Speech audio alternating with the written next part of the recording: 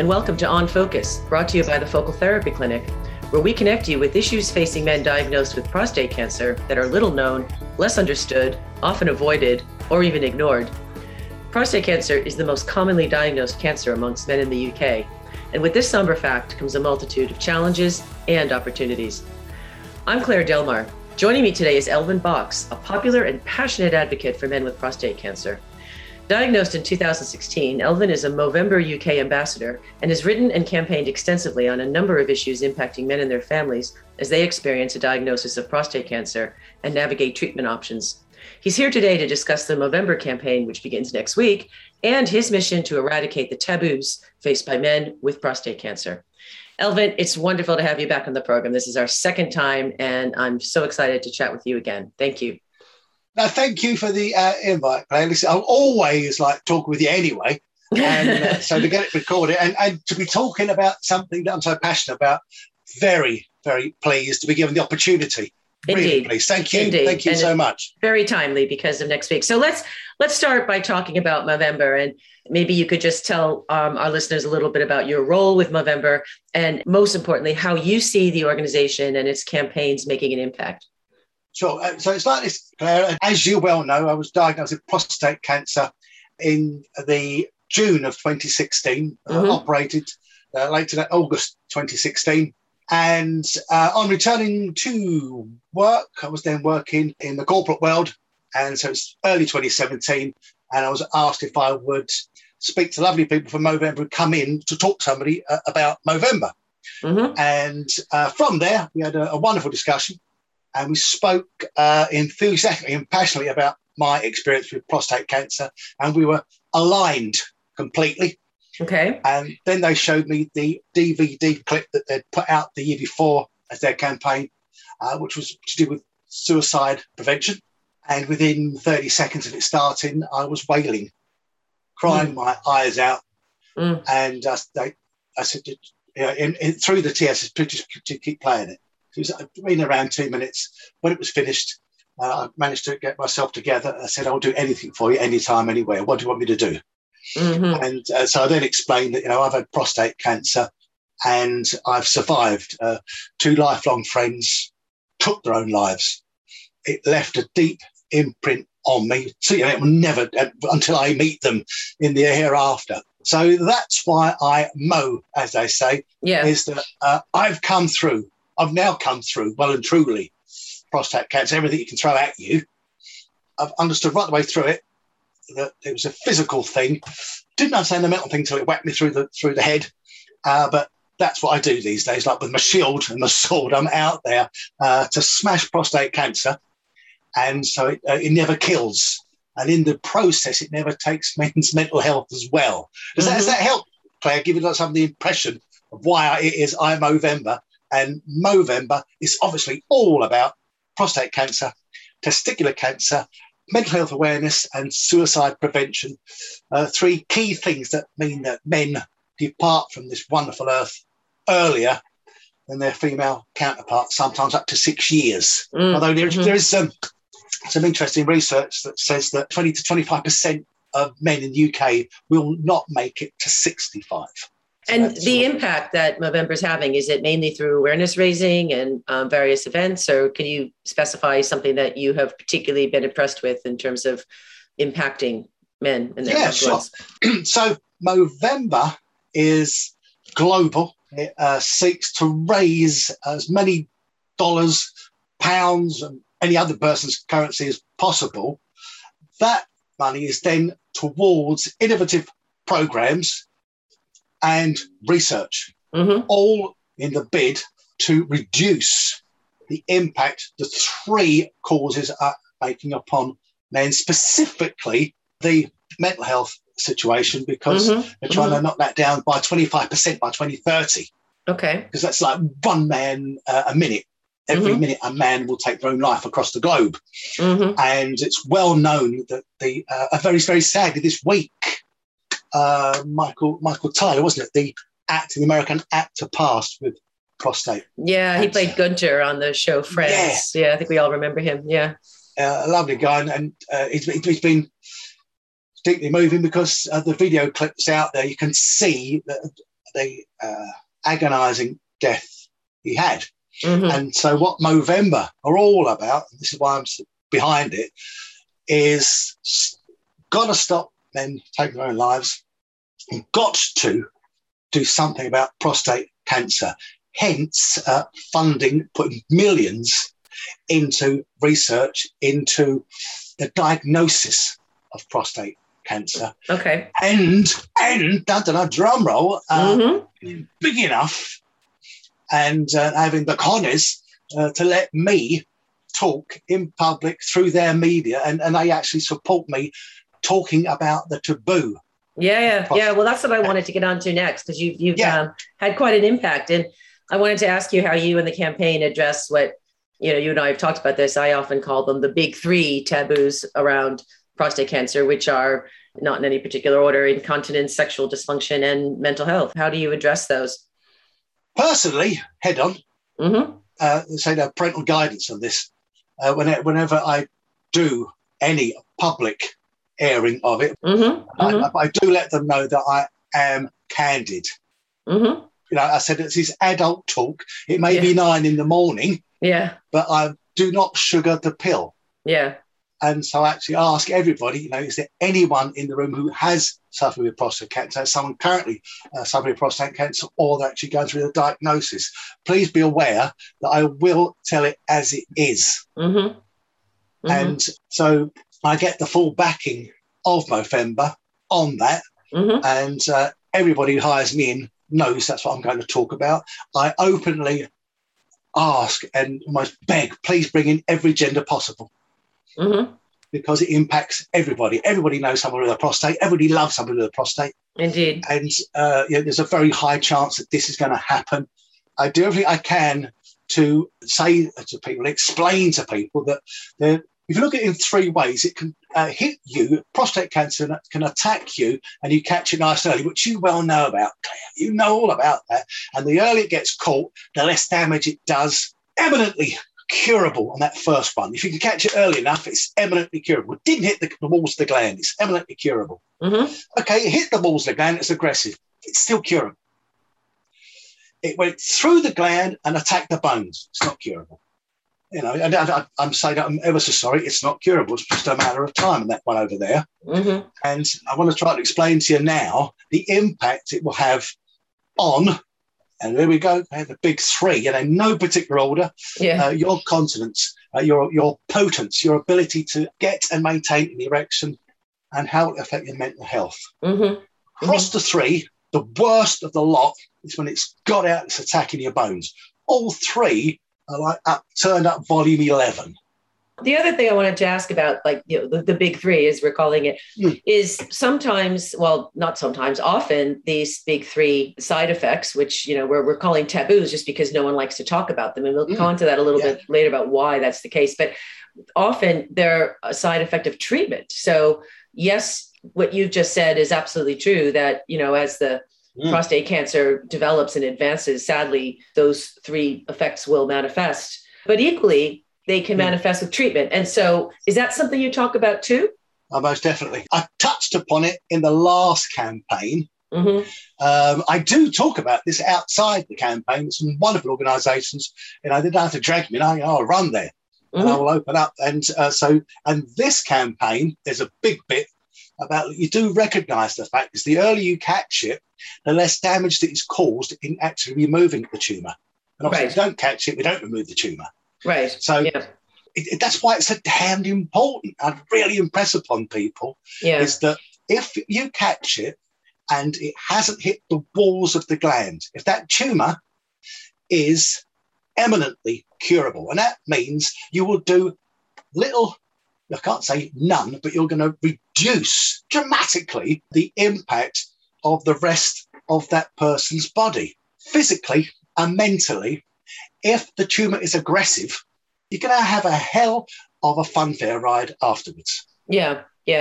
So, we know that lots of men and their loved ones have suffered because of these taboos. And again, it's important to distinguish, how they manifested. And it is often from treatment. And I wanted to focus on that for a second, because what I'm really interested in is that, often the case with treatment, and indeed often the case if they hadn't been had been caught early, back to your point, their quality of life would have been improved if there had been simple and straightforward information provided pre and post treatment. And so I guess my question to you is, from your experience, how have these taboos been handled within the health system? Do you think men are just uninformed? Is this the root of this, or, does it go back to something else that you've experienced personally and through your campaigning? That's the question.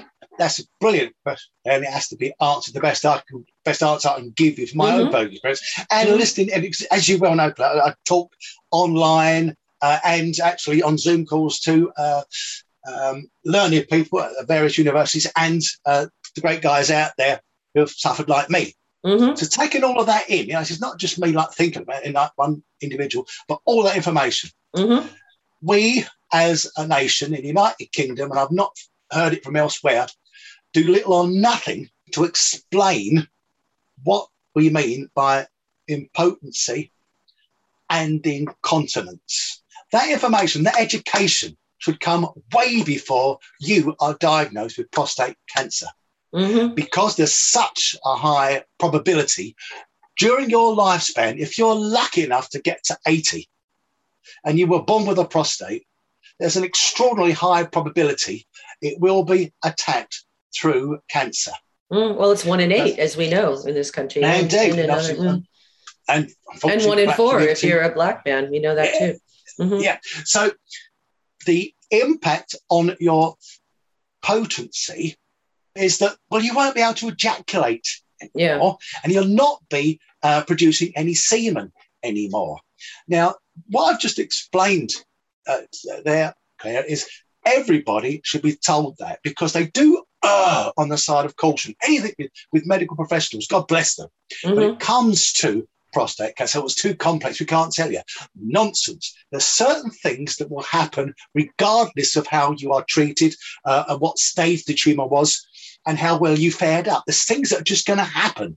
And that should be made clinically clear before you go anywhere near it. Indeed. I mean, what are the messages you're getting from the men you talk to? I mean, are people saying to you that they just didn't know, or is this is what I hear a lot? So I'm wondering if that's the same with you. Yeah, it's almost mentioned in passing. Yeah, and it's very much dependent upon who is going to undertake your treatment. With all due respect to all of them, it's bloody inconsistent, to use the Queen's English. It's too inconsistent, far too inconsistent in trying to explain to the person who's going to have the treatment the extent of their incontinence and the extent of their impotence and the extent of their mental health, which is rarely mentioned. Yeah. At best, you'll be having a discussion with someone who was honest enough to say, it depends how well I treat you, because if we get it up front and we can do something as early as focal therapy, then that can be explained. And that is one of the key things that is explained. We have got a far, far greater chance of reducing impotency. In other words, you will get an erection like you used to do, which then leads on to the next bit, is that, okay, so you're going to have a form of treatment because it's aggressive. There's a lot of information starting to seek out or eep out through the likes of myself in saying, don't forget to tell the people how strong were your erections before you got prostate. So that's number one. Number two, be honest. The person who's going to do, let's talk surgery first. The one who's going to do the surgery, how do you see this coming out? Now, what percentage? Talk about percentage chances. Talk about duration. And not enough people talk about that. Now, how long will it take? What do I need to do to get back the erections? Give me the bloody instruction manual. Yeah, exactly. Crying out loud. What's the matter with the amount of technology out there in YouTube? Can't someone do that? One like the NHS, just get your act together. So I don't discount the importance of raising awareness. I think that's something we're all doing, quite consistently and, as you say, quite passionately, and particularly starting next week with Movember campaign. But other than raising awareness, what do you think can be done to ensure that all men who are diagnosed with prostate cancer understand how these issues may affect them and that support is there if they want and need it? If we take the vast majority in the United Kingdom through the NHS, I love the NHS. I am the very proud son of a nurse, but Matthew Syed said this the other day, didn't he? We've got to let the halos slip. They're an organisation. And look, NHS, you've just got to do something about informing those who are diagnosed with prostate cancer. Let's explain to people in very clear stuff, this will definitely happen, and this may happen. Yes. Which is the may happen is it may happen. Mm-hmm. For instance, you will have a shrinkage of your penis if you go one treatment route, which is through a prostatectomy.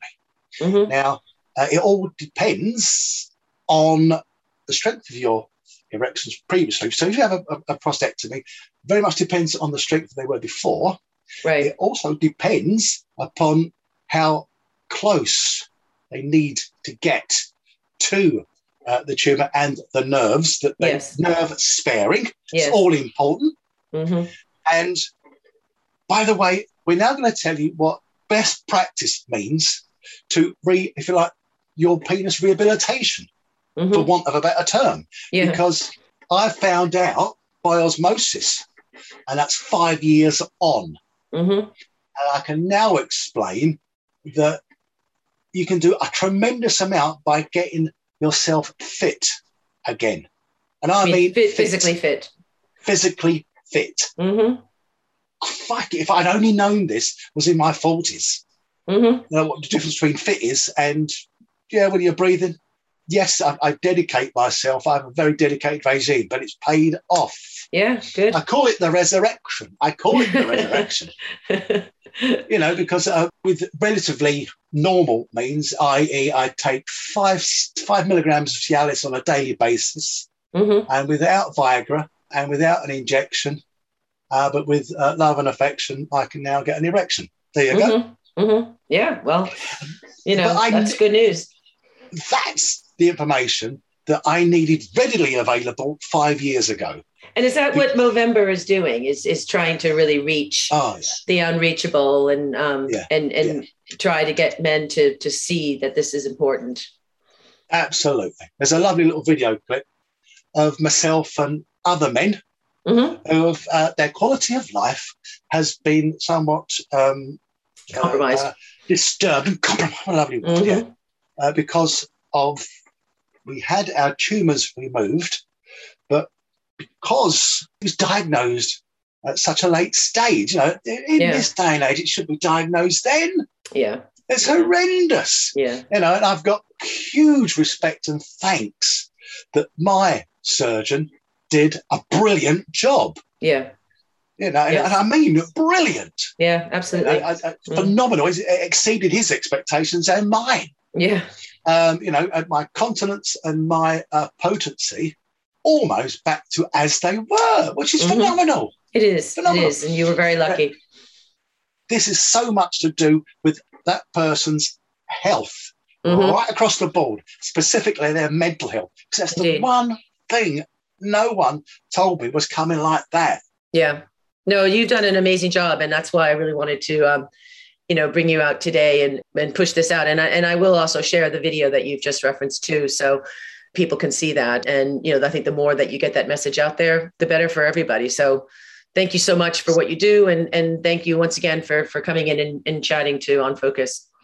Thank you, Claire, for all the support you give me and the prostate cancer community that is out there online. You know the guys well. Yeah. We can only thank you from the bottom of our hearts for giving us the voice and for projecting on a regular basis the challenges, because someone's going to have to listen soon because we're going to be banging down their door. No, indeed. It's a wonderfully disruptive community. Yeah, absolutely. Absolutely. Yeah. Well, Elvin, thanks again. And I look forward to our next chat. Me too. And thank you once again, Claire. You're brilliant. Thank you so much. A transcript of this interview with links to Movember and Elvin's video of him discussing these issues with other men are all available in the program notes on our website, along with further information on diagnostics and treatment for prostate cancer and additional interviews and stories about living with prostate cancer. Please visit www.thefocaltherapyclinic.co.uk and follow us on Twitter and Facebook at The Focal Therapy Clinic. Thanks for listening. And for me, Claire Delmar, see you next time.